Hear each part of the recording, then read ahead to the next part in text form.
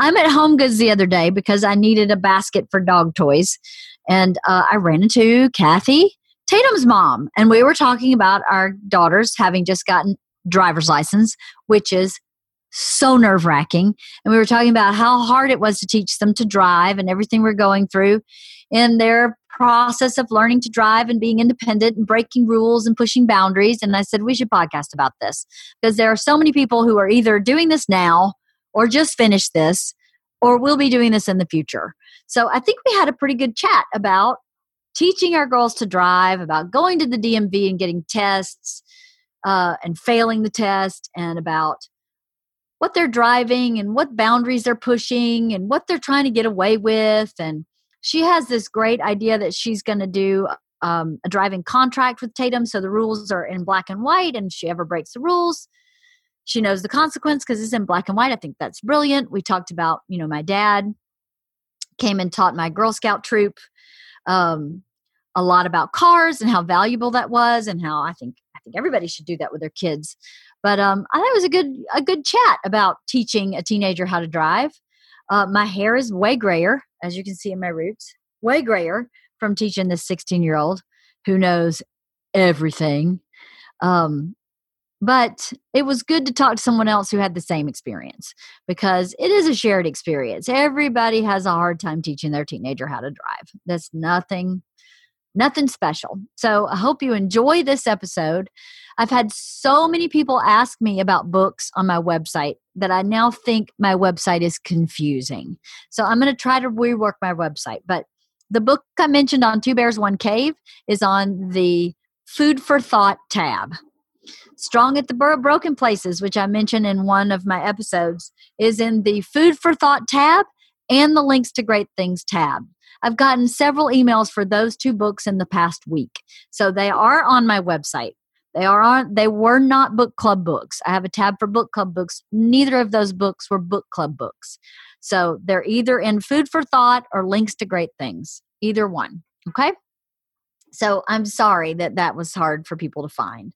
So I think I may rework my website in all my spare time, which I have none, but I'll try to make it a little easier. Thank you for coming back every week and listening to our conversations. Thank you for all the compliments. I have so many people who are saying, I look forward to this every week because I feel like your friends are my friends. And that was what I wanted when I started the podcast. I have so many good friends that are real, genuine, kind, caring, intelligent, just good people. And I think that everybody needs to know that people like that are out there for you too in your neighborhood. You just have to find them, and finding them is the hard part. But thank you for everybody who keeps emailing and saying how much they enjoy Wife of the Party. I really enjoy Wife of the Party too. So let's keep partying. Anyway, I hope you enjoyed this episode about driving, teaching a 16-year-old to drive with Kathy. It was really fun. And until next week, enjoy.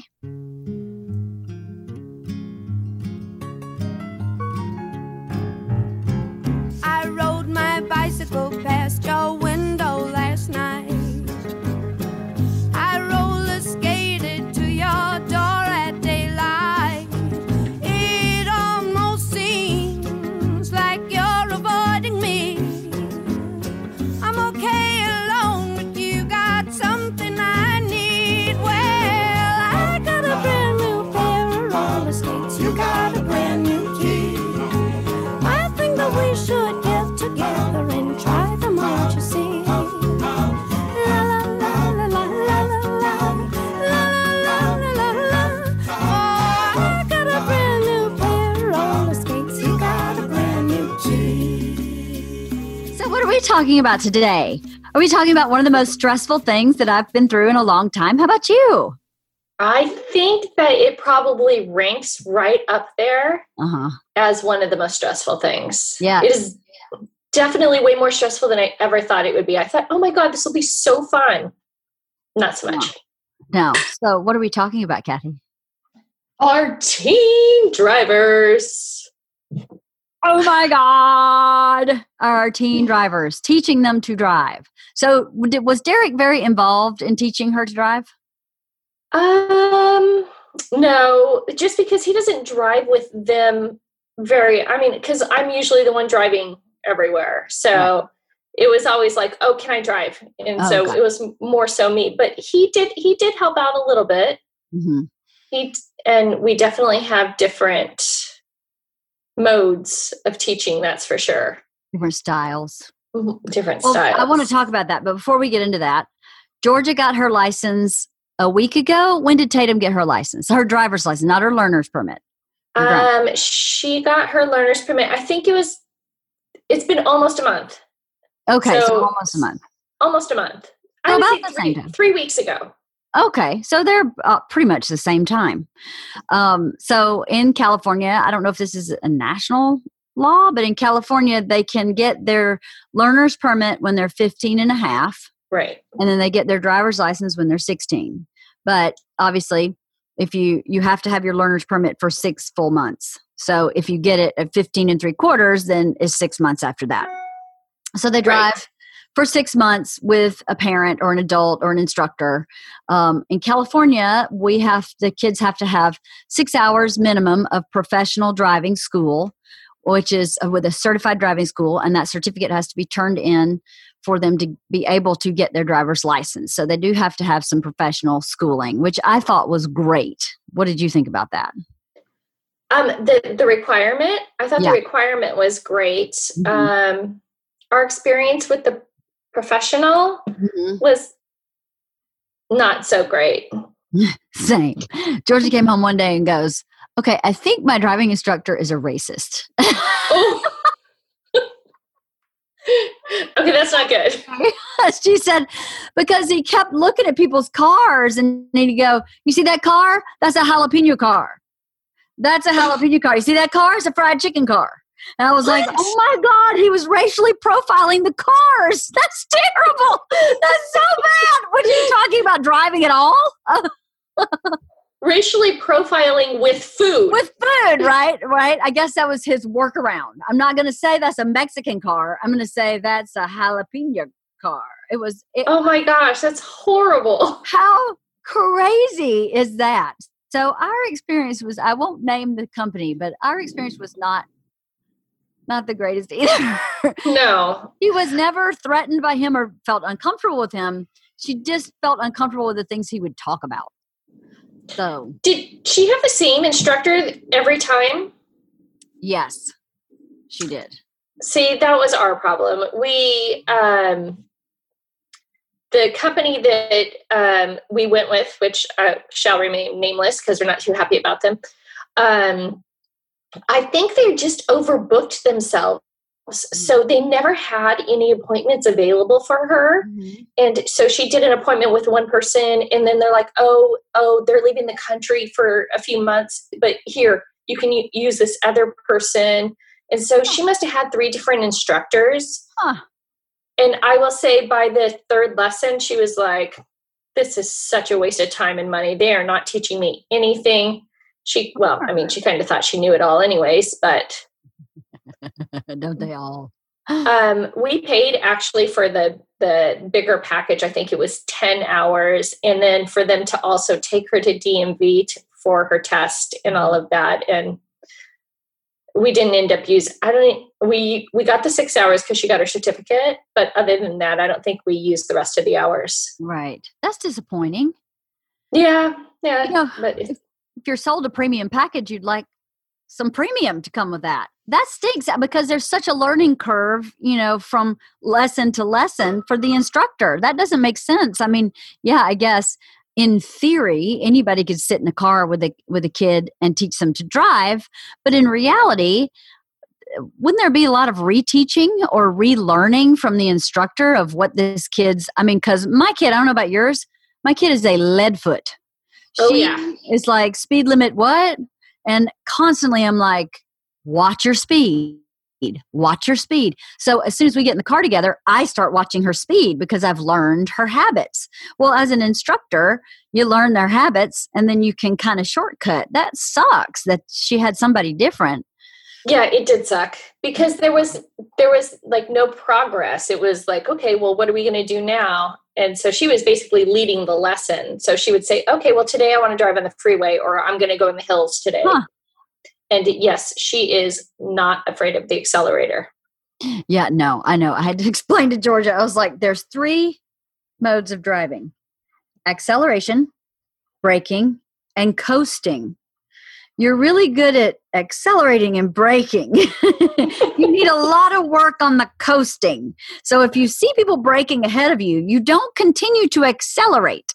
You don't necessarily have to brake, but you do have to take your foot off and just kind of assess. You can't just keep accelerating toward these people who have their brake lights on. You can't do that. She was like, funny you say that. Papa J said the same thing to me when he wrote me. I was like, yeah, because that's your problem.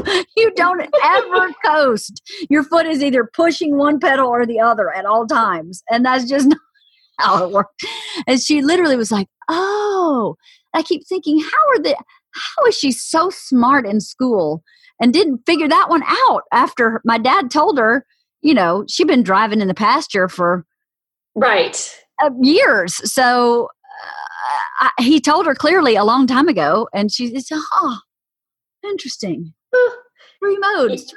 Okay.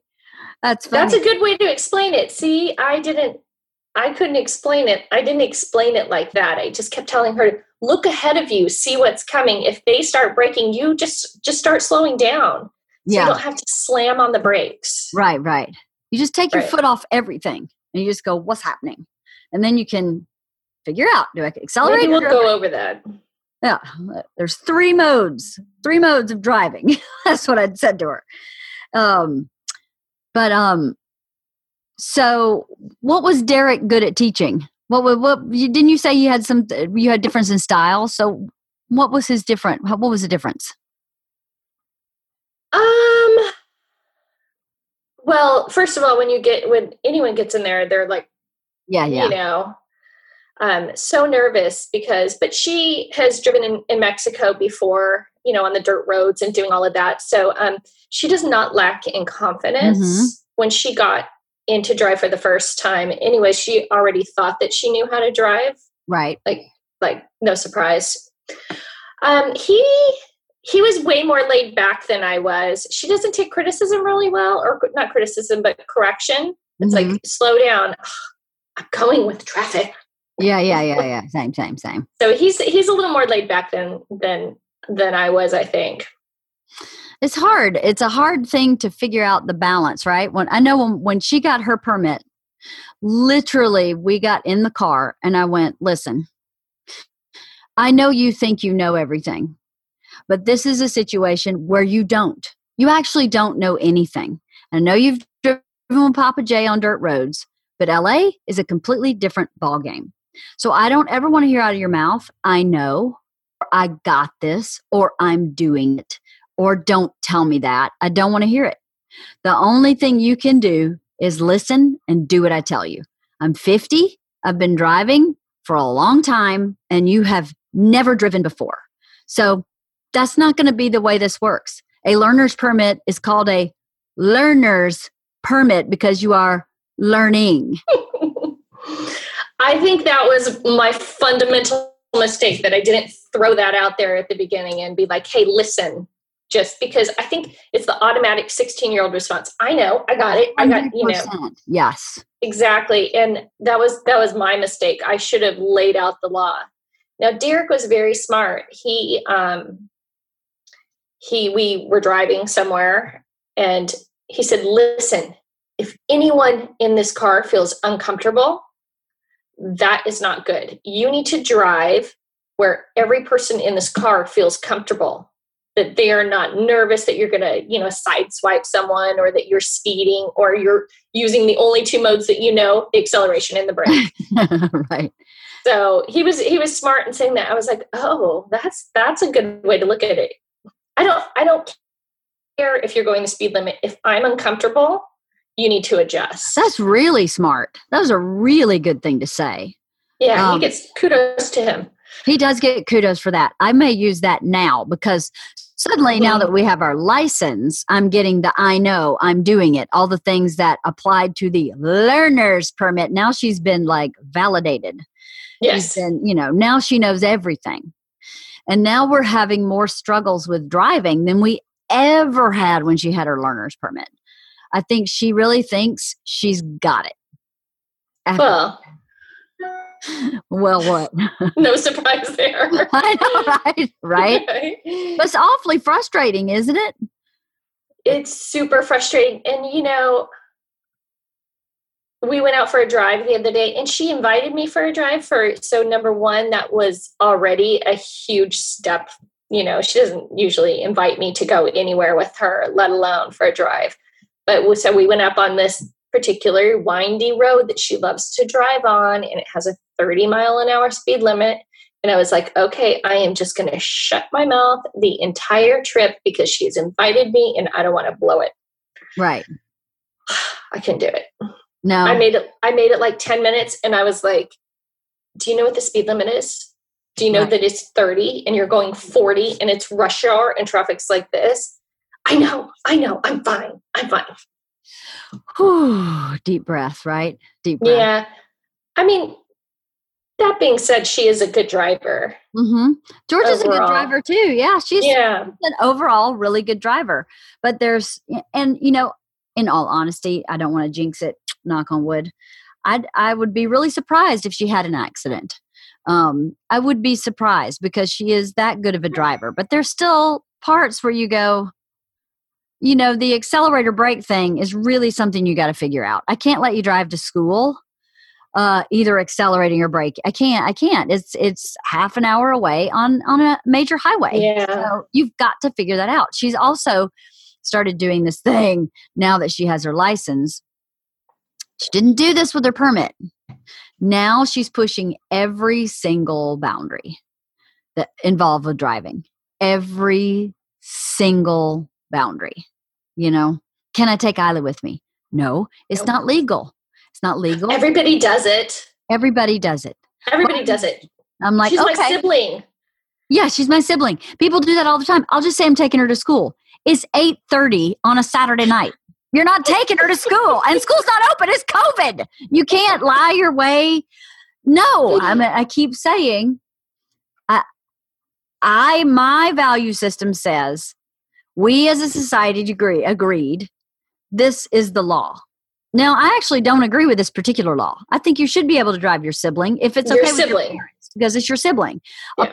A car full of friends is a different issue entirely. Then you're partying and you're distracted and whatever. Mm-hmm. And maybe you would be with your sibling too, but it's a lot less likely.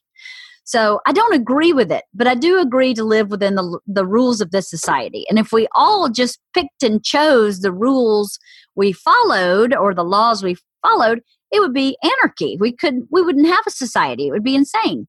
So I can't just say, yeah, we're just going to ignore this law. We're just not. Right. Then what am I telling you about all these other laws? Are you going to pick and choose which one you're going to follow then? I can't sign off on that. And that she is really having a hard time wrapping her head around that. Yeah. And it's for a year. It's for a year. It's a long time. I agree. I mean, I think if there was one of the laws, that would definitely be the sibling law. And what makes it worse is a ton of their friends are doing it. Mm-hmm. Well, there is an exemption. I did wake up this morning and look through the DMV for exemptions. And I found one, the section where there are exemptions. And there are several listed. One of them is about siblings. And it says, with a written note from your parent for each day that you are driving, you can have your sibling, if your parent says, today, September 21st, 2020, Georgia Kreischer can drive her sister, Isla Kreischer, to high school. Here's my phone number. Call me if you need me. And sign. Then you would just have to write a note every single day. That was my understanding of that exception. Also, another exception, but which, if I read it correctly, is that a principal of a school can write that same note so that they have those exceptions. And I was like, well, at least there's a way to kind of do it where school's concerned. But I think that I'd rather her have a learner's permit for a year and then be able to drive her sibling as soon as she gets home. Especially, I mean, your school is a little bit further than ours. Mm-hmm. So I could definitely see how I was like, forget it. I'll just take him to school every day. And if we're both driving there, then we're both driving there. Right. But I agree that's the one law that I'm like, I don't know about that. The exception should be the siblings. It should be. So I don't know. I mean, how do you feel about being so strict about it? Do you think how do you feel about being, because I feel like I'm being really strict. And well, especially because their friends are all doing it. Mm-hmm. I feel like everything with them, especially around driving, it's a slippery slope. If you give in once, it's going to be like, well, I got to take him to Jamba Juice last week. Why can't I just take him to, I think it's a slippery slope. Yeah, it is a slippery slope. I'm going to try and hold on to it for as long as I can until I really need it. Right. Until they're both stuck at school after practice or something and I can't make it. Right. That's a good plan. So we'll see. Well, how did Bert teach George? More frustrating than Georgia was having Bert in the car with us. He would refuse to teach her. He refused to ride in the front seat with her when she was driving because it is too anxiety producing for him. So he would sit behind me and teach her. And I would over the back seat? Over the back seat where he can't see the highway. He can't see what's going on.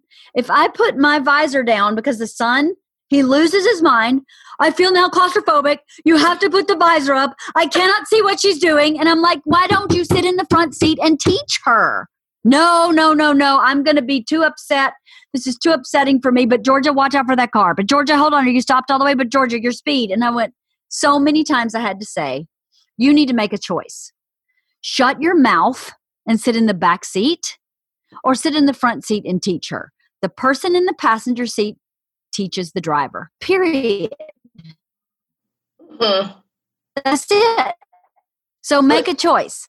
Sit in the back seat and shut up because you can't have two people talking to you and you can't see the street. So, it was so maddening. And he would try to keep it together. He would try so hard. And then he'd start teaching her from the back seat. And I'd have to do it again. Make a choice. We'll pull over right now and I'll get in the back seat and I'll keep my mouth totally shut. But if I'm sitting in the front seat, I'm the teacher. I'm not going to be fighting with you because he would tell her something and I would say, that's actually not accurate because he can't see what I'm seeing. So you go ahead and do what you were doing.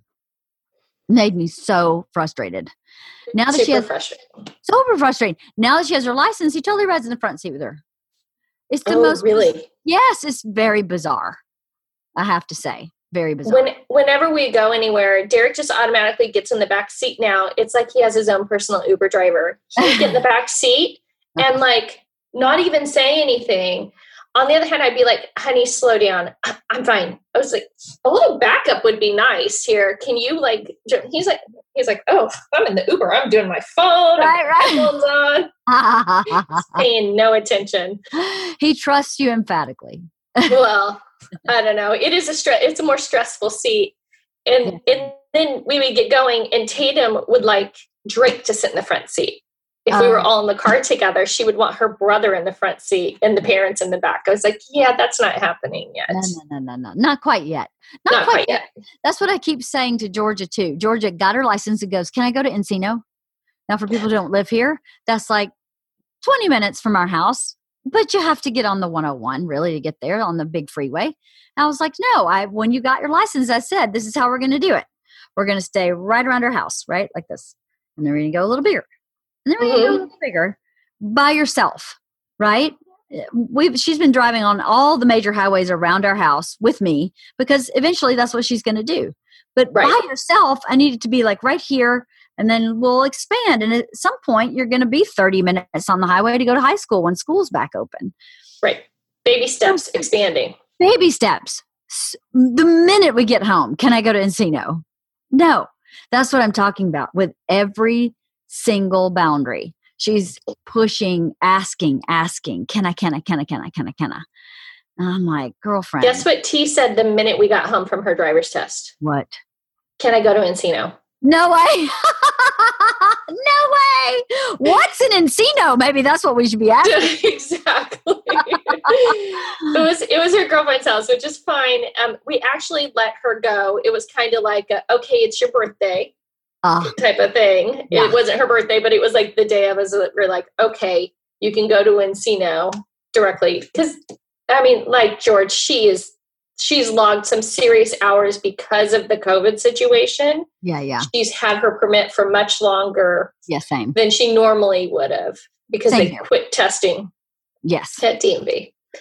But you're right. It's a slippery slope. If you tell them they can go to the stop sign, they want to go to the stop sign and to the next one. Yes. And it's very challenging.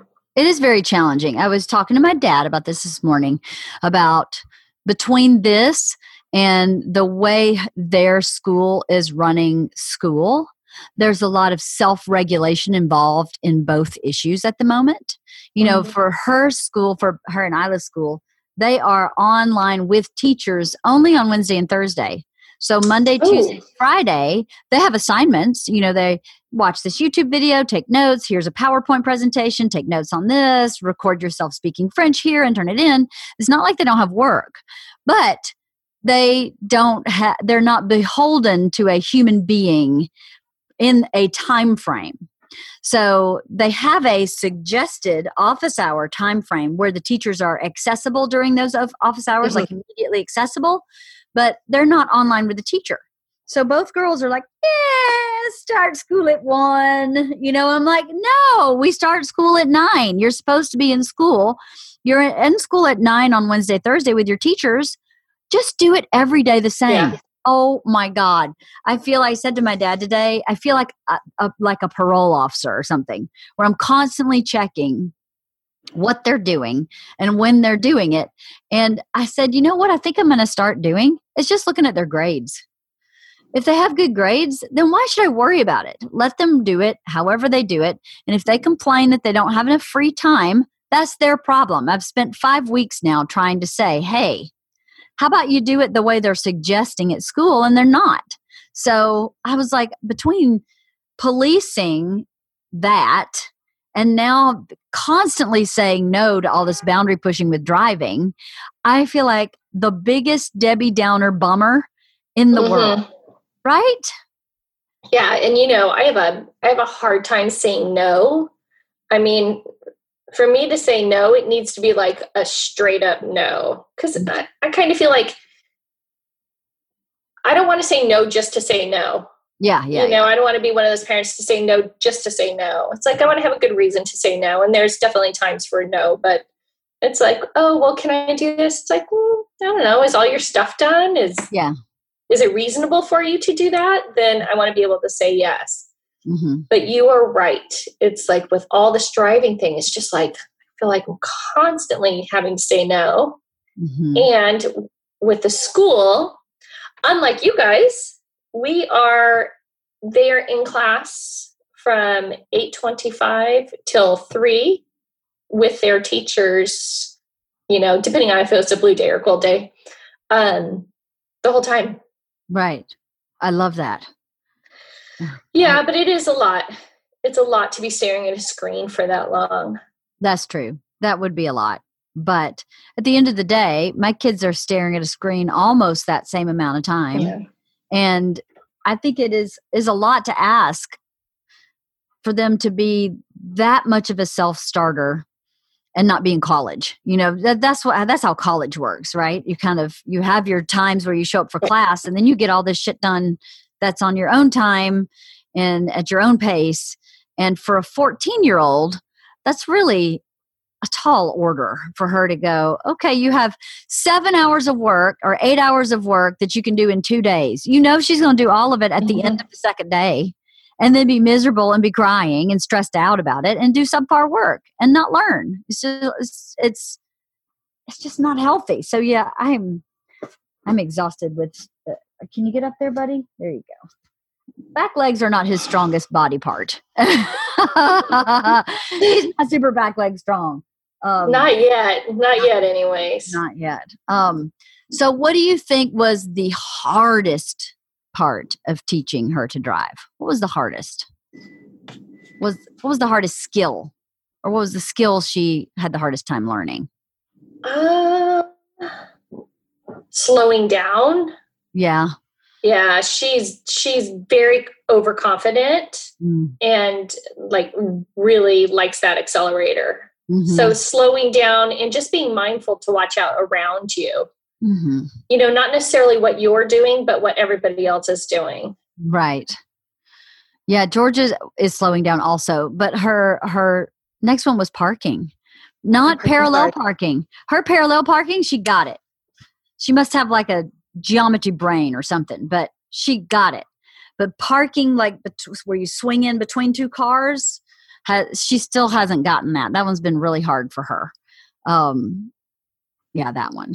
We had a couple of tricky times with that in the school parking lot of all places. You know, that's the last place you ever want to get into an accident. For sure. Yes. But it's hard for, especially if there's cars on either side of them, it's hard for them to figure out, you know, how fast you should go, how slow you should go. Yes. And her go-to, like if you're at a stop sign and you can't see, maybe her default is to go for it. So instead of just like inch out, and if you still can't see, you wait. Like most people, you should just wait to make sure that you have time. Her default was go for it. I was like, okay, that can't be the default. Go for it. Go for it can't be the default. It has to be wait until you can see. Yeah. I think that's why Georgia failed her first test. Her first driving test, she failed because she pulled up to an intersection. She did not have a stop sign, but she pulled up to an intersection and he said she did not wait at the intersection to make sure no cars were coming. She just like flew through it and took her turn and just vroom and barely slowed down. And that's why she failed her first driving test. Yeah. Which I was like, good. I mean, secretly, I don't want you passed. Right. Not a safe. I was fine with that. Yeah. Yeah. Mm-hmm. It's even though it was devastating, and she believed she was the only person that failed her driver's test. And then I was like, no, this friend at high school, this friend from Girl Scouts, this friend who is, 57 years old when she moved here as an adult and had been driving her whole adult life, failed her first driving test. It's hard. It's supposed to be hard. It's not supposed to be easy, I think that the way they have the test set up, especially with COVID, the way they have the test set up, it's so incredibly intimidating, number one, to even for the kids. First of all, it's their first like big bastion by themselves where they're going to go out into the big bad world and do this. But the COVID situation was so intimidating. You finally get an appointment wherever they chose, not where you chose. Right. And then you get there and you have to wait in line and the whole situation. And then the instructors, not all very friendly. Oh, are you kidding? I was like, that instructor scares me. Yeah, totally. So we when we went the first time, we went to, I guess I shouldn't say where we went, but we went to one of the DMVs in the Valley. And I had an appointment, went through all the steps, went out to pull the car around, and she was driving. The person inside said, have her pull the car around. You be in the car. We got there, and the instructor was like, why is she driving? Well, because the lady inside told us to drive. Fine. So she starts looking through her paperwork, and she goes, I see that your registration is valid, but your sticker's missing from the car. Can't test you today. Have a nice day. And I went, oh my God. No, the sticker was stolen off my car when COVID happened and the DMV was closed and I couldn't get a replacement sticker. Your online, everything was closed. So I couldn't get a sticker, but I have paid my registration. I have a legally registered car. You can see it here. And she went, sorry. Literally. I was like, are you kidding? We've been here for 2 hours already. I was like, is there anything I can do to get the sticker?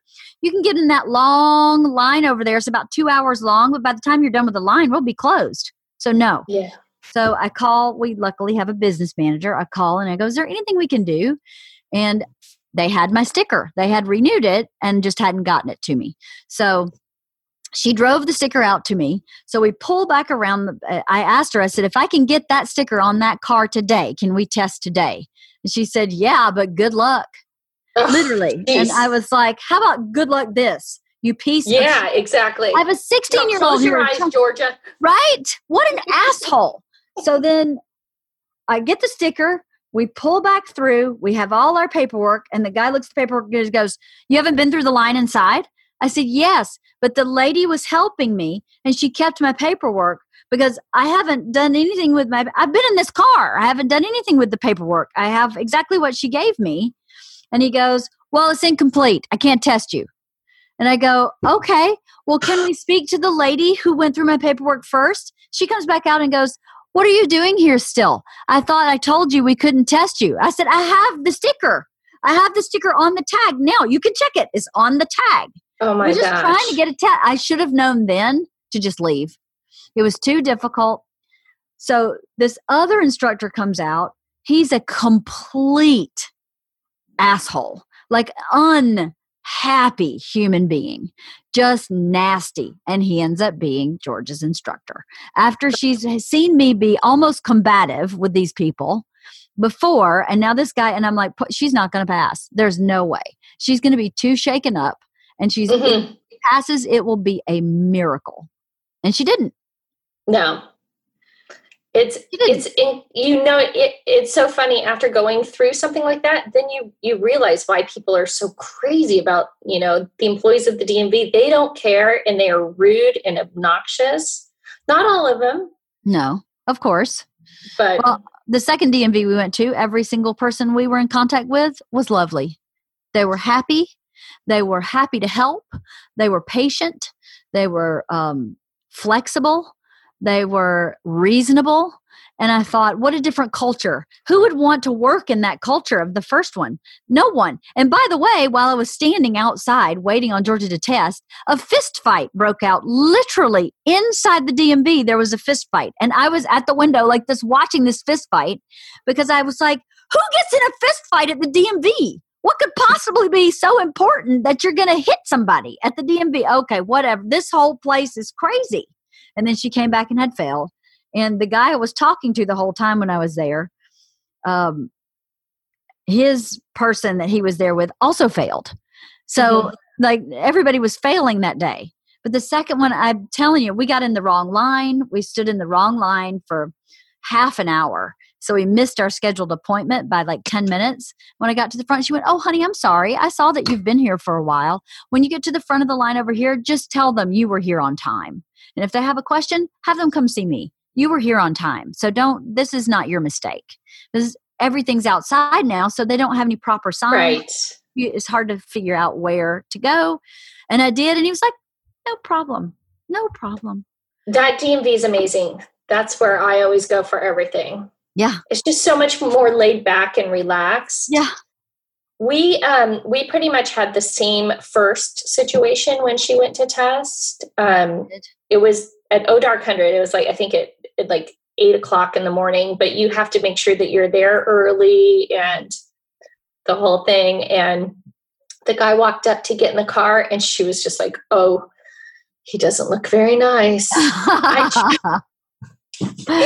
tried to be nice to him. He had this little fan. I was like, oh, look at your fan. He was having none of it. He was like, you can get out of the car. Okay. Right? Yeah. And basically same thing as George. It wasn't that she didn't stop, but the place where the DMV is located is extremely congested and there's a ton of construction and there's very small streets. And the DMV was not her choice. They rescheduled her there. She didn't have a choice. Oh. So they had her turn right from this little itty bitty tiny street onto a 4-lane road that has fairly aggressive traffic on it. And there was somebody sitting next to her that was going to turn left. And so when she went to turn right, she didn't want to go in the other lane. So she just touched the curb and he was like, that's it. Drive back to the station. Your test is over. You failed. Oh my God. Yeah, she said. And then when they got back, I was waiting outside because you can't wait inside. I was just sitting there. he jumps out of the car and slams the door and walks in. What did he say? She said nothing. He just said nothing. He just got out of the car and left. What is the purpose of that? I don't know. She was so intimidated to begin with, but yeah. Her guy, George's guy, parked and they were in the car forever. And I thought, she's failed because he's telling her all the things she did wrong. There must be a laundry list of things she did wrong. She must have 15 infractions or something. She got out, burst into tears, right? We get in the car. Mm-hmm. She's like, I only did one thing wrong. And he told me I only did one thing wrong. And then he spent all this time kind of just hammering into me the one thing I did wrong. And I didn't even break the law. I just didn't stop as long as he wanted me to. And he just kept saying it over and over and over. And I wanted to say, I got it. And I was like, what is the point of that? Why would you do that? I don't know. They're just so intimidating or dismissive. Take your pick. Or they're just miserably unhappy people. I think those two are the 3 or 4 instructors I was in contact with at that one DMV. I was like, wow, you guys are super unhappy in your job. And I understand that you have to have a job. I mean, I don't disrespect the fact that this is an essential need for you, that you need a job. But can't you find some way of showing up and being happy at that job, or at least somewhat happy? I mean, I worked a ton of jobs years ago that were shit jobs that sucked. But I was like, am I going to spend my day miserable, or am I going to spend my day positive? That's, Yeah, if you're going to be there, you might as well make the best of it. The second DMV that we went to was, it wasn't a cakewalk getting in, but everybody there was so much nicer. And the instructors were much nicer and helpful. Yeah, I mean, she did pass, but we had practiced and practiced and practiced, Yeah. And I think a lot of it actually has to do with the location and the street width and all of that. But they just seemed, like you said, much happier. Yes. It's a much better environment. So I'm sure people in other cities don't have this issue at all. Right. But in LA, it is a big deal because the streets in Hollywood are this wide. Like 2 cars can't go this way. So it's super hard. Whereas where we went, the streets were really wide. I mean, cars could park on the side and still have lots of room. And for a new driver nervous taking a test, that would make a big difference. So maybe if you do live in a big city, you think about that. If you have a kid who's testing, what suburb could I go to get their test done? Because it's always easier to drive in a suburb than it is in the city. So congested. Yeah, and originally we had made the appointment for somewhere else that had big streets, but when they rebooked it automatically, they put us. I was like, oh man, I don't even like driving there, and I've driven forever. Yeah, I hate driving where she took her test. That's a nightmare. That's the worst case scenario. It is a nightmare. So, does she have a car? Is she getting a car? No, she doesn't have a car right now. I mean, we have 2 cars. And since nobody's going to school and really going to work, we will get a car, but we haven't yet. And she doesn't have her dedicated car. So right. We're working through that. What does she want? What does she want?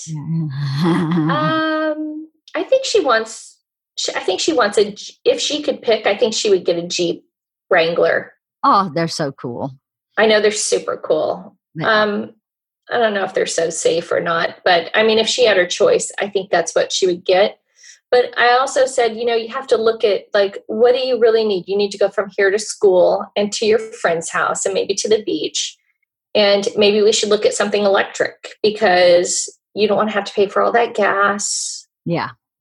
The exhaust, the whole thing. Yeah. So we're tossing around ideas. And I think maybe what will happen is we'll probably get a new car for one of us, and then she can drive one of the other cars that we have, which she would be very happy driving one of them. The other one she doesn't like very much. You have 2 great cars, though. I know. We were going to get, you have a Cherokee, right? Yeah, we have a Grand Cherokee. She loves that. Oh, it's a great car. That's what we were thinking about getting for Georgia, was the Grand Cherokee, because we were like, we would drive that all the time. Such a great car. But we didn't end up doing that. But I love that car. I think that's a great car. Yeah, it's a great car. She really likes that. And then we have a little BMW. And the BMW is really fun because it's a sport and it's really fast, which is the reason I don't want her driving it. Hence the not afraid of the accelerator. Right. But she actually prefers to drive the Jeep. So that's good. Yeah. We'll see. How's George liking her car? She likes it. We got her a Ford Explorer, and we got her one with a smaller engine for the same reason. Because they were like, would you like a 4-cylinder or V6? And I was like, 4-cylinder. Let's just keep it simple. We don't need, the lead foot doesn't need any more encouragement. But we bought her a really nice car because we thought this is a gift. It's like a starter. It's like a starter home. Now, if you want to trade that car in, you have a nice car to trade in, and it's safe. And really, to be honest with you, I was looking at cars that were in a price tier down from this one, because I thought for someone's first car, I don't want them to have a really expensive car. I think that's a bad message financially, although we can afford it, thank God. I was like, I just don't think that's a good message to start her off with such an expensive car. And Bert said, here's the way my brain works. If we buy her a cheap car and she gets in an accident and gets injured, I will never forgive you. I will blame you for being cheap, and it will be your fault that she's injured. If we buy a car I'm comfortable with, that I think is safe, and she gets in an accident, I will not blame anybody, because I was allowed to get her the car that I believe to be the safest car. And I went, go for it. Yeah. Go for it. Okay. Seeing that you put it that way. When you put it that way, I don't want to be blamed if my daughter is maimed in some car because you think it's the car's fault somehow for being faulty. I don't have that way of thinking. I don't think that way. I think cars that are in a tier less expensive than a Ford Explorer are just as safe as a Ford Explorer for the most part. So many safety regulations are in place. And $25,000, $30,000 car in many, many ways is just as safe as a $50,000 car, because the standards are in place for all cars. So, but that is not how he thinks. And I thought, we can afford it.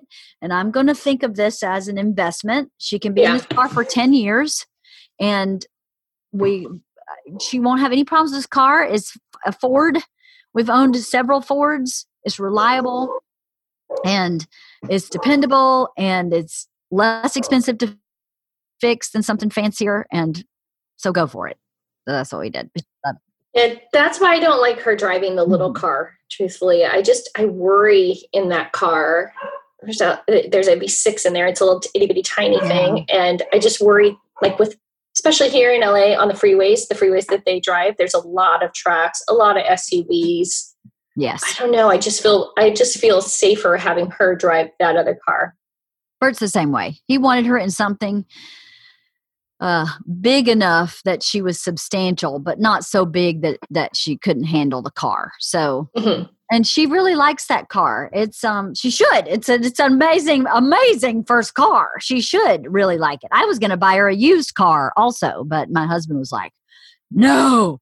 You don't know what that person has done in that car. You don't know if they did this or hit that or hit a curb going fast, and now the axle's bent and nobody told anybody." No. And I was like, oh my God. I grew up never having a new car until very recently. And now we're saying, here's your standard brand new car. That's pretty expensive. How does she live up to that as her own independent person? That sets her up. That's my opinion, is how are we setting her up, for the future to have a harder time? I don't think you have to worry about her. She's pretty grounded. I don't think that this is going to change her investment strategies or ideas as she gets older. I don't think so either. But, I'm just more cautious in those. I think about those things. Bert doesn't think about those things at all. That's just I've never had a new car. Like, No. like I've never gone to the dealership and bought a new car. I just don't. I'm kind of like, I'm like, I don't know. Do I need to be the one that pays all that sales tax? No, I don't. But my husband does. He feels passionately about paying sales tax. He feels like if you don't pay for it, it's not fancy. And I don't agree.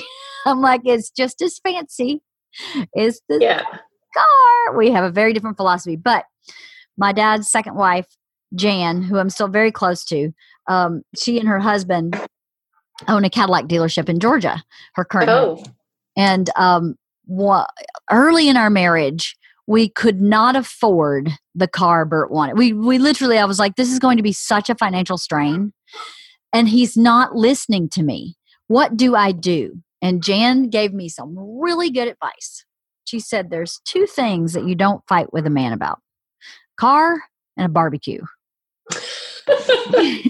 She said, just let him get what he wants, because if you don't, he will blame you every time he sits in that driver's seat. Do you want that? That's good advice, actually. That's really good advice, especially with the barbecue, too. I'm like, doesn't this one from Costco do the same thing? No. Exactly. She was like, those are the two areas you just don't have. You can have an opinion, but you will not. Winning that battle, you will lose forever. Yeah, it's not worth it. Don't do it. And I was like, wow, that's really good advice. So I have done that with every single car since then. I've just been like, whatever you want. Now, I may say I don't like that interior. I like this interior better. But there's only one car that I really said, I will not set foot in that car. So you get it, but I will not be in that car. He decided he wanted a Lincoln Continental. Oh, my God. So we went to the Lincoln dealership before we bought our Navigator. Those things are huge. They're huge. But he found a Lincoln Continental they called the Panda. The dealership called it the Panda because it was white, not one piece of chrome. Everything that would be chrome was black. So it was all white and black? Yes, no chrome, no metal. Everything was black or white. The interior, white leather. Oh my gosh. And I was like, unless I have a felt hat with a feather, I don't belong in this car. And I will not be caught dead in this car. You can buy it, but I'm not riding in this car. He thought it was the most amazing car he had ever seen. He was so in love with it. And I was like, well, I'm not going to tell you no. I'm just going to tell you I'm not riding in it. You can have it, but I'm not riding with you. I'm not getting in it. So like, let's go to Tommy Burger and have a burger and just talk about it. I mean, it's easy to talk about it. And I was like, I'm just going to tell you now, this is one of those times I've given you I've said yes to every car. I am telling you, you can have it. Absolutely. I am immovable. I will not be caught dead in that car. So that's hysterical. Right? Did you see him rolling around town with that? Everybody would recognize him. That's for sure. He would love it. He would probably love it. But I was like, this car is just too much. And the Navigator he wanted was similar in that it was baby blue and it had baby blue leather interior. God. And everywhere that was wood grain was white lacquer. Where are you even shopping for these cars? And I got in that car and I went, are you kidding me? No, this looks like a pimp from 1970. Should drive this car. I know, isn't it so bad? It's so bad. I was like, yeah, bad. But I have a different meaning for the word bad. It's really Not bad. Right. It's terrible. So I was like, let's just look around the lot and see what else we can find that's not baby blue with baby blue interior and white lacquer trim. White lacquer. I said to him, do you know how dirty the interior of this car would be? In 5 seconds, the coffee you would spill all over this white lacquer? Oh my gosh. There's no way. It was a joke. So when you're driving with Tatum, back to teaching. Back to teens and driving. Back to teens and driving. My reflex gets the best of me. Does that happen to you?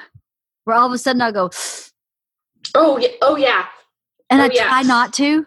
I know. And then she's like, what? I know. What? Nothing? Oh, did you see that? I'm always trying to deflect, like I wasn't really cringing that she was going to hit something. I do that too. I go, oh, and then itch. Like, I just had a really urgent itch. But I can't help it. And it is, I know when people do that when I'm driving, it scares me. But Right. I can't help it. I'm trying so hard. And there's so many. She also likes to ride the line over here. So I was like rear view mirror to rear view mirror, close all the time. And I'm constantly like, Like you moving your body trying to get out of the way. Yes, I'm dodging it. I would like those ladies to know that it's completely unconscious and we're trying not to do it. I have told her that. And at one point she stopped and she goes, so based on your behavior, I am a horrible driver. And I went, that's not true. That is not true. But some of my reaction is kind of out of my control. It's like survival instinct where you're avoiding an object coming at you at 45 miles an hour. It's your instinctive to go, But you have to swerve. I apologize, but I don't really know what to do about that. Yeah, that's hard. Are you guys, did you set up any sort of rules? I mean, I know you wanted to do that smaller, bigger type thing, which basically we wanted to do that too, but we kind of blew that initially. And now we're trying to recoup, which is never easy. Right.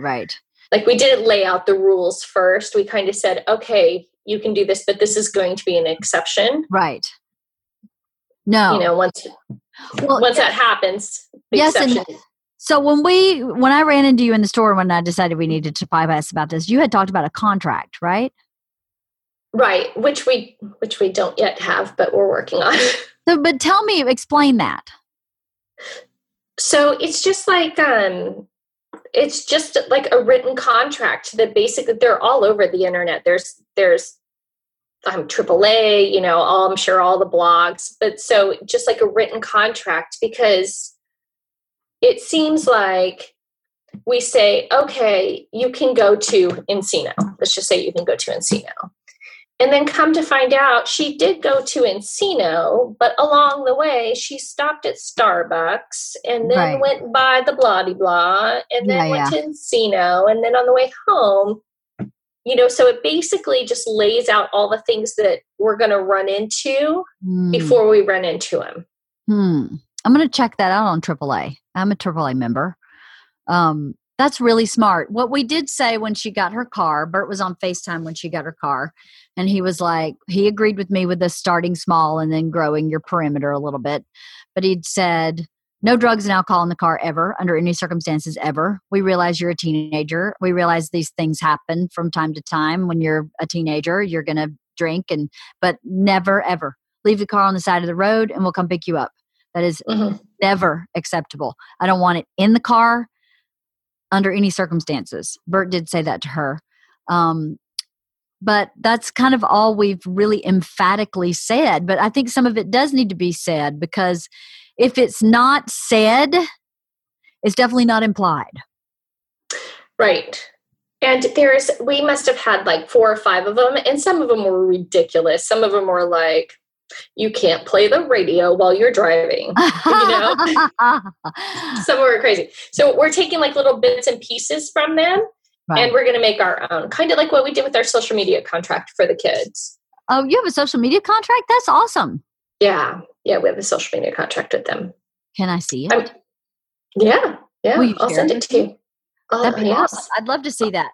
Yeah, that's a good point. Bert has always also said the phone goes on the charger and stays there when you're driving. There's no picking up your phone. You use the navigation that comes with your car, and you punch it in before you put the car in drive. He's been much better about that than I have. I mean, and the phone goes in the charger and it doesn't move. That's where it stays, because her car has a place where you can lay the phone right where you lay it. Yeah, and you can't see it when you're driving. Oh, so that's nice. It's not like, you know, how it's like here. It's actually under the console here. So to get it to charge, you can't see it. That's actually brilliant. Really brilliant. It takes it completely out of, I mean, you'd have to go like this to look at it while driving. There's no way. Or pick it up and now you're illegal, right? Mm-hmm. So he did say that too. So I'll have to look into those contracts. I think that's a really good idea, especially we both have 14-year-olds. So Yes. we're going to be doing this journey all over again. And I know your 14-year-old, like my 14-year-old, could not be more different than my 16-year-old if they tried. Exactly. So this is awesome to learn and figure out in preparation for them, because that day's coming too. Yeah, and probably pretty quickly. Yeah. It seems to be moving fast. It does.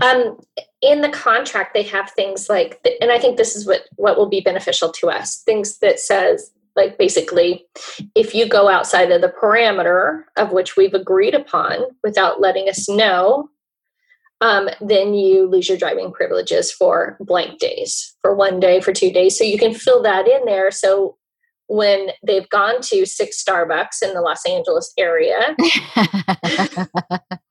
I just went to Starbucks. and come home. You want to go to Chick-fil-A, that's fine. There's one right here. You don't need to go to the Chick-fil-A in West Los Angeles. No, or the one up in Right. Topanga. No.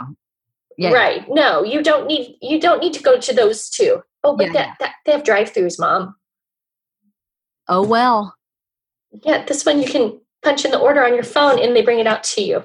Right. So I think especially for us, it will help because it's definitive. It's like, you broke this rule. This is the consequence. Right. I like that.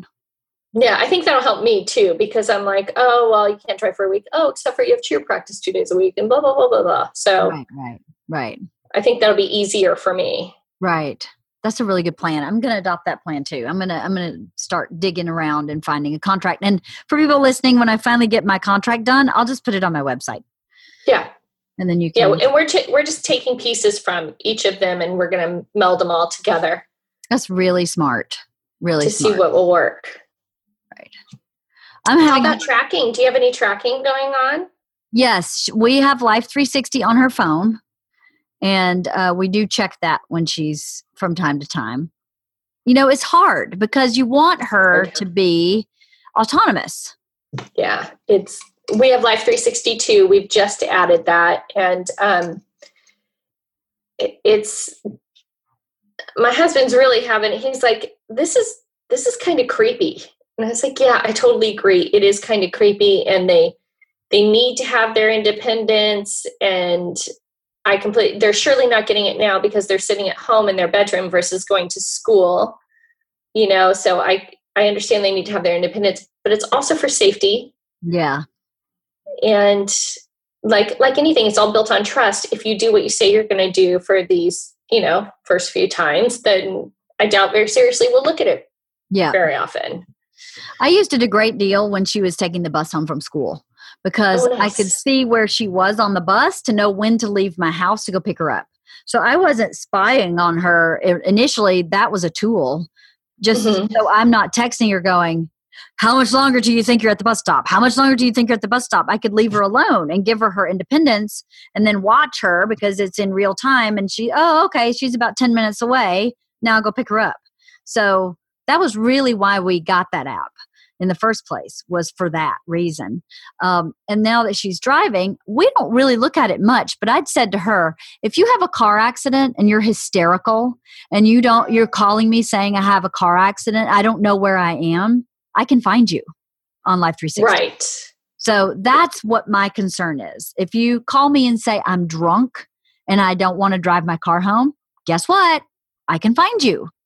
But exactly. I'm not sitting there spying on her. I'm not watching where she is. I really don't use it much at all anymore. Like the other day, first day she got her license, she had a ton of homework. So she came home and she was like, I was like, don't you want to go for a drive by yourself? And she's like, I have all this homework. I want to get it off my plate first. It took her till 10 o'clock to get all her homework done. Well, you know, they can't legally drive after 11 p.m. Right. And I said, it's kind of late. Which is a good rule. I love that rule too. That rule I really agree with. So So I was like, okay, if you stay between the 4 major streets in our neighborhood, because it's your first time all by yourself and it's at night, just stay in this quadrant. I'm cool. 10:55. I'm like, where is she? I call her. She doesn't answer. And I went, that's good. She may not have her phone hooked up to her car. Let me just see where she is. She was right down the street. And I went, okay, perfect. That's good. Then I'm not going to bother her because then I know she's almost home. So that's kind of what I've used it for so far. I haven't really caught her.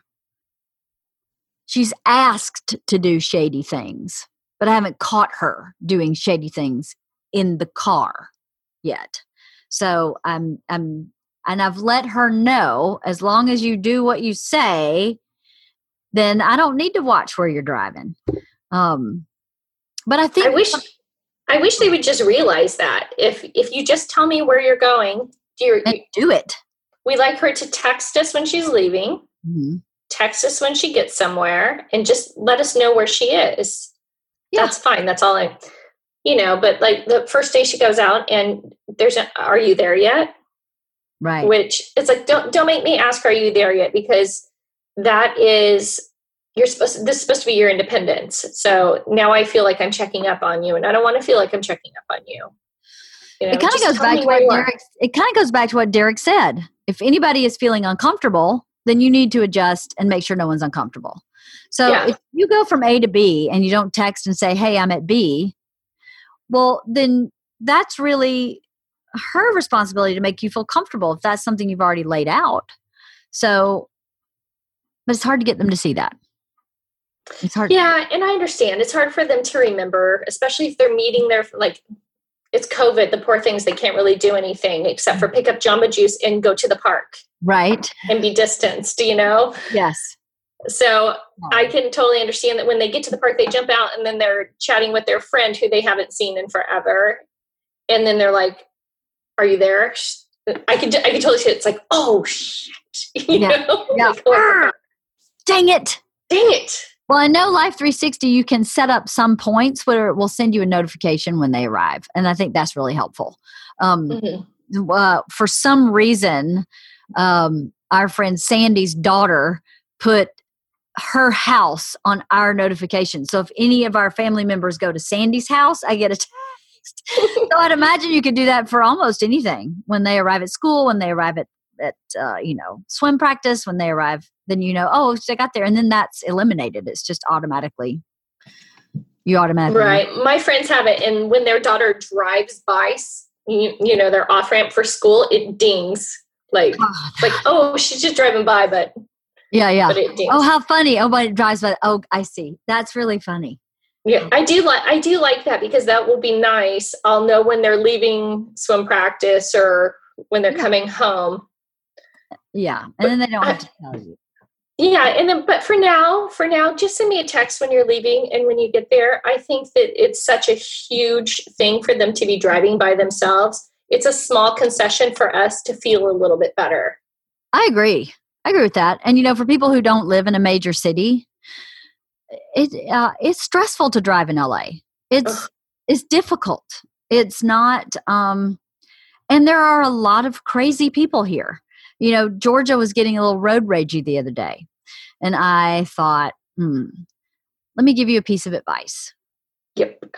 It's not worth the person that you've just flipped off getting out of their car and shooting you for you to feel validated in this person driving like an asshole. The person is legitimately driving like an asshole. Right. But you just don't need to worry about that. You need to be safe, and you need to get away from this person. If they seem unsafe in their driving, then distance yourself from the person. But you don't need to prove that they're doing something wrong. You don't need to teach them a lesson. You don't need to tell them how angry you are, because there are those people who will just get out of their car and beat your car up with a crowbar. And exactly. You don't need to do that. Don't do that. Doesn't mean that you're not 100% right in how you feel. But you just don't know what you're going. You just don't know what's in that car. No, especially here, and especially now, you have no idea what's going on. I mean, people seem to be way more on edge anyways. Yes, Bert has this theory, which I don't think he's completely wrong about. He believes that women feel more empowered in those situations to be vocal about something than men do because women won't get their ass kicked. Like if a man says that to a man, then there may be a physical fight. But most men would never get in a physical fight with women. So then women become more emboldened, and then you'll get that one crazy person who doesn't care that you're a woman. And now you've gotten in this habit of being too aggressive and taking care of yourself in a public forum with strangers, whereas men don't have that option because there is a real physical threat that women don't feel because we don't fist fight each other. And I was like, I'd never thought about it like that, but I have many times mouthed off to people. Oh, yeah. Without thinking twice that this could cause a fist fight, but he thinks if I mouth off, this guy could come punch me in the face. I'm not going to do it. It's not worth it. And I thought, what an interesting perspective. There is a difference in being a man and a woman, positive and negative, but I'm not a man. I don't walk around feeling that way. So that's interesting. Every once in a while, you're going to have that crazy person that doesn't care who you are. And we'll just... that's very true. We went to dinner. Well, it wasn't dinner. It was like we went and met a couple of our friends in North Hollywood the other night and parked in this very small parking lot that's kind of on an alley as well. And when we went to leave, somebody had parked right in front of our car. We couldn't go backwards because it was 2 layers of parking, but somebody had parked right in front of our car illegally and in front of the guy next to us. And so what do we have to do? We had to sit there and wait for them to come. And Derek's like, let's call the tow truck. I was like, really? It's somebody's picking, it's in that area where there's a lot of places to pick up food. It's like, somebody's just picking up food, yeah. Well, after about a half hour, I'm like, okay, what the hell? Yeah. So this guy finally comes out. He was probably in his 20s, but this is the same thing. I felt no problem being like, dude, what the hell? We've been waiting here for a half hour, Yeah. But then Derek went to say something and I was like, don't say anything because the last thing you want to do is, need a fight or anything about something so stupid as a parking spot. And It's not like we had anything to do anyways because it's COVID. We just sit in the car. Right. Yeah. But I felt fine saying, calling him out on it. Totally. But then when Derek started to say something, I was like, just leave it alone. Maybe not a good idea. Because, yeah. But I was like, you could apply that to driving aggressively because there are men who have no problem punching women in the face. So yes. This is just not the culture we grew up in, but we don't know who's in that car. He could be a jalapeno. He could be a fried chicken. And he could be a crazy person. Obviously I'm joking about the jalapeno and the fried chicken. But I'm like, you just can't function that way. You don't know who's in that car. You have no idea what that person went through today. Maybe they lost their dog. Maybe their girlfriend left them. Maybe someone stole all their money out of their bank account. And maybe they're just an asshole. But It doesn't really matter. Just let them fade off and you stay back here. And don't get all, because Georgia started to get really aggro with this person who was driving stupid. She was texting while driving and swerving all over the place. It drives me crazy. I'm like, just stay away from them. Yeah. Stay away from them. They're worse than drunk drivers. Oh, completely. I know. I was like, just stay away. It's not worth it. Worse than a drunk driver. So just back off. And who cares if you're a couple minutes late to where you're going? Explain it. I was behind this person who's driving erratically and I didn't feel comfortable. I don't think many people would go, well, that's stupid. People would say, got it. No problem. I don't blame you. I'm glad you're safe. Right. Anyway, well, the contract thing is a great takeaway from this. That's a really good way we'll have to see how that goes into effect. And I'm sure she's like, oh my God, for real, another thing, But hopefully it'll be better on both sides. Like, you know what's going to happen if this happens, if you do this, and we know what's going to happen. The expectations will be clear for everyone. That's right. And you know what I think that some people don't understand is that boundaries give you freedom. If you know where the boundaries are, you have so much freedom within those boundaries. If you don't know where the boundaries are, what seems like freedom isn't really freedom. It's the same with school. Okay, they're telling me to be in school from 9 to 1 and to do period 1, 2, 3, 4 from 9 to 1. That's a boundary, right? Right? Look how much freedom is built into that boundary. You're done with your day at 1. Right.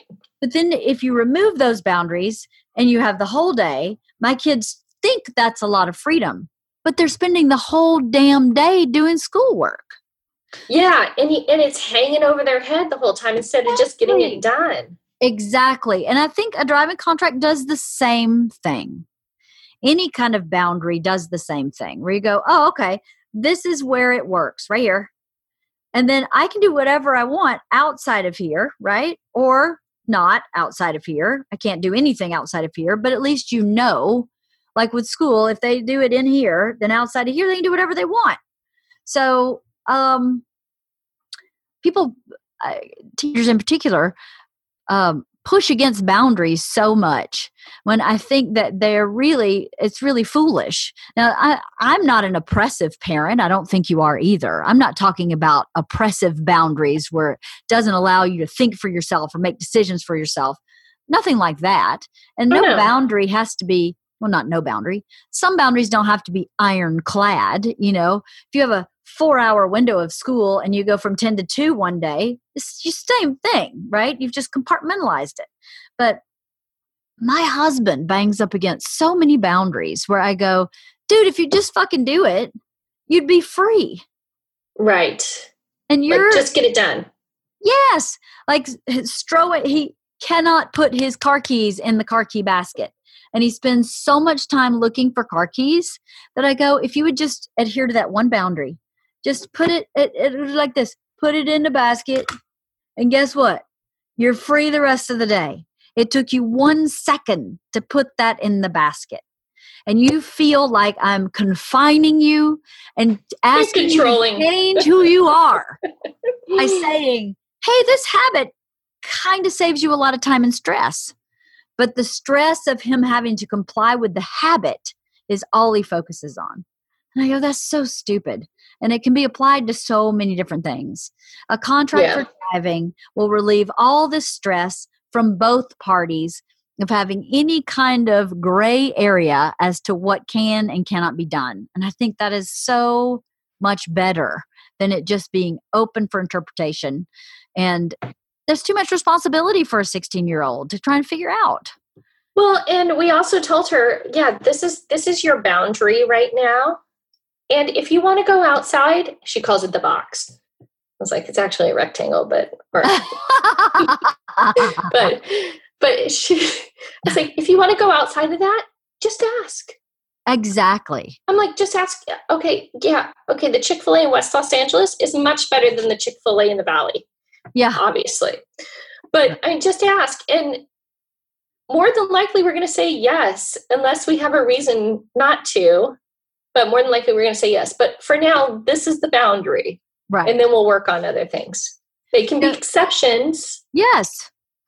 That ask for forgiveness, not permission, which is a lot of people do. It's so much easier to just ask for permission. Especially with something like this. Yeah. Yeah. Especially when you're operating a several 1,000-pound vehicle at a high rate of speed, you know, with all these other people you have no control over. It's a pretty risky activity for me at 50, you know, yes. Much less for someone who's brand new. So it's just super hard to get them to understand that. And I don't know that they should completely understand it, but yeah, I don't know. This hasn't been my favorite part of parenting. No, this is really rough. Although I do have to say that I really do love the independence that it gives her, because I think she really, she loves to drive. All she wants to do is drive. She wants to get up on that top street and turn the radio up and open the windows and the sunroof and just drive. And she loves it. That's great. And that makes me happy for her. And I'm glad that she gets to do that and that she gets the independence. I think she's been gone almost every single day, which is fine. It's COVID. They're not doing anything else. And truthfully, she's gotten gas. She's gone to the grocery store for me. She's picked stuff up. That part of it's kind of nice. That's great. That's great. Yeah, I think it is really good for them. I agree with you. It is really good for them. The teaching them sucks. Oh, it totally sucks. And it's ongoing though. I think, and the teaching now has also turned a corner because there's certain things that you wouldn't tell them previously to try and protect them. Mm-hmm. And now I feel like it's necessary that I tell her, when you go to the grocery store, you don't park underground where it's dark and there's no one down there. You need to park as close to the front as possible in the light. Make sure there's other people around when you get out of the car. Right. You know, they wanted to go to the park the other night. I was like, it's dark. It's at night. That's a remote park. That's not safe. Yeah. And this is why. Yeah. Mm-hmm. Yeah, that is true. They don't think, they have no reason. Our kids have been in a bubble and they have no reason to be suspicious of people or to think ill of anybody or to even know about some of the terrible things that happen in life. Like we have a friend whose kid snuck out and took an Uber at night somewhere without their parents knowing. And the list of things that could have happened, you know, the Uber driver could have kidnapped them and they wouldn't even know you were gone. And the Uber driver could have been taking you to the wrong location and you don't know enough about the city to know where you are. Yeah. Yes. And if they took you to the wrong location, well, you have your phone, but how do you get back? And there's just so many things that we don't want them to think about. But you're right. At a certain point, you have to start saying, hey, here's the deal. I know I'd said to her, let's talk about what happens when you have an accident. Yes. Yes. What do? First thing you do always is put on your hazards. First thing you do. Before you get out of the car, before you do anything, you put on your hazards. If you are able to do anything, you do that. Because you need everyone around you to know that you need help, that you are not a functioning vehicle, that you need help. And when I see hazards, I slow down and move around. And that's what you do. You know, you have a flat tire, hazard. You pull over to get something out of your trunk that's urgent, hazards. You have to put your hazards on all the time. Because guess what? If a car comes flying by and takes your door off and you don't have your hazards on, that's your fault. If a car comes by and takes your door off and your hazards on, that's their fault. Oh, really? I didn't know that. Yes. If you don't have your hazards on and you're pulled over, then you are liable for whatever happens to your car.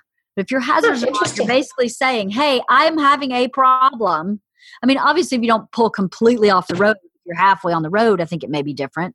But yeah, your hazards are really important. And your blinkers are, I'm like, your blinkers is not there for fun. It's to let people know what you're doing. So if you're sitting in an intersection and someone else is sitting in an intersection and you both want to turn left and neither of you have your blinker on, you don't know what you're doing. You don't know what you're doing. So this is all about communicating.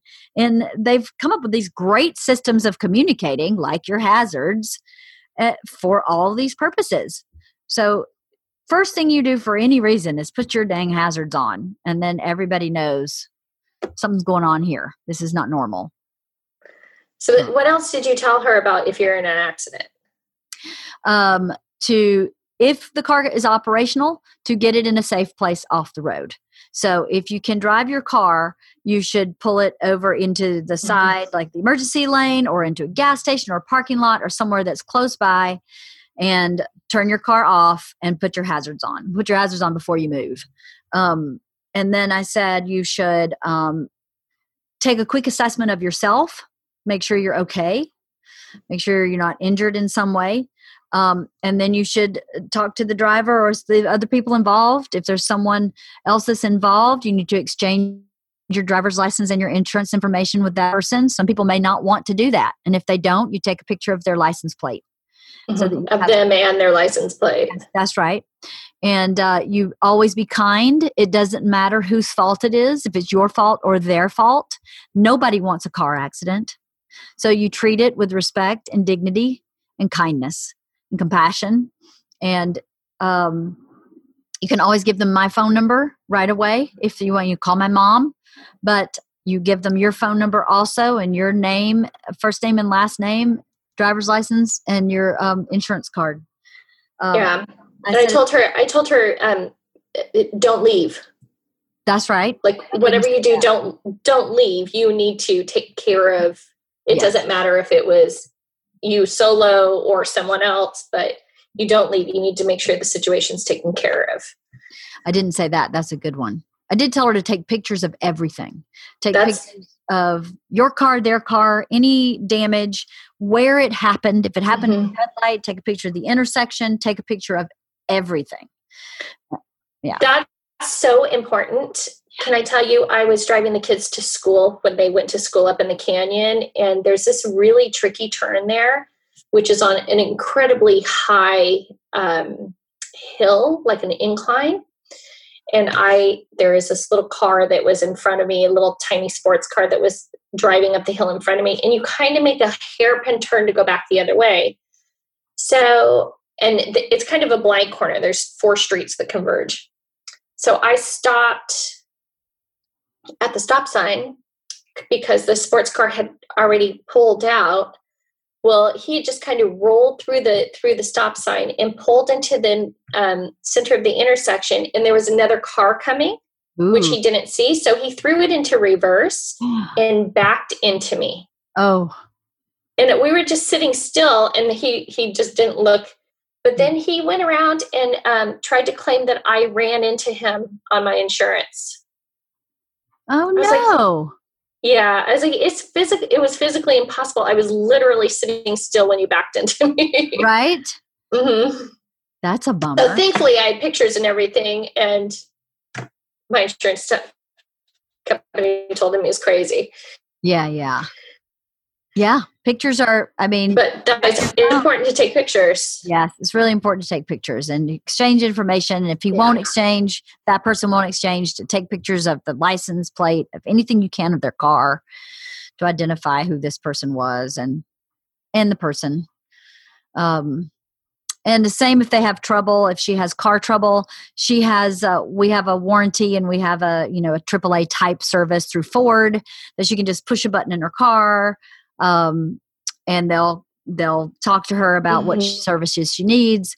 But, my dad came out and taught them a lot of stuff about the car for Girl Scouts, Tatum and Georgia and the rest of her Girl Scout group. You're frozen, Kathy. Are you back? There you are. Yeah, you're back. You're back. Maybe I'm still. Maybe you're very still like this. You fell asleep. But yeah, I think that little Girl Scout lesson my dad did was, Georgia said it was really helpful for her to just kind of get a tour of the car. And that's something I would recommend parents doing with their kids too, is to give them a tour of the car. Here's where you check the oil. Here's where you check this. Here's how you pop the hood. Georgia had no idea how to pop the hood until my dad showed her. And, I don't think any kids do unless someone says, hey, people don't work in their cars like they used to, Right. No, Tatum knew how to. I was like, the car needs oil. You need to put oil in the car. And she was like, oh, Papa Jay showed us how to do that. Yes, he did. Okay, perfect. He made a nice list of what he thought they needed to know how to do. Or what they could do by themselves. And most people don't, like change your windshield wiper blades. He was like, that's the easiest thing on the planet. But people get intimidated. And you go to the store and you go, I have a 2019 Jeep Cherokee. I need windshield wiper blades. They'll give you the ones you need. You slide them on, you slide them off, you're done. It's not hard. And now you're not paying $100 to have somebody do that. I think he really blew their mind with a lot of that. What? I can do that myself? Yes. I think he maybe even taught him how to jump the car off. Oh, did he? I don't know. That'd be great. That's important for them to know. I think it is. We have this one thing we gave Georgia when she got her license that I thought was really awesome.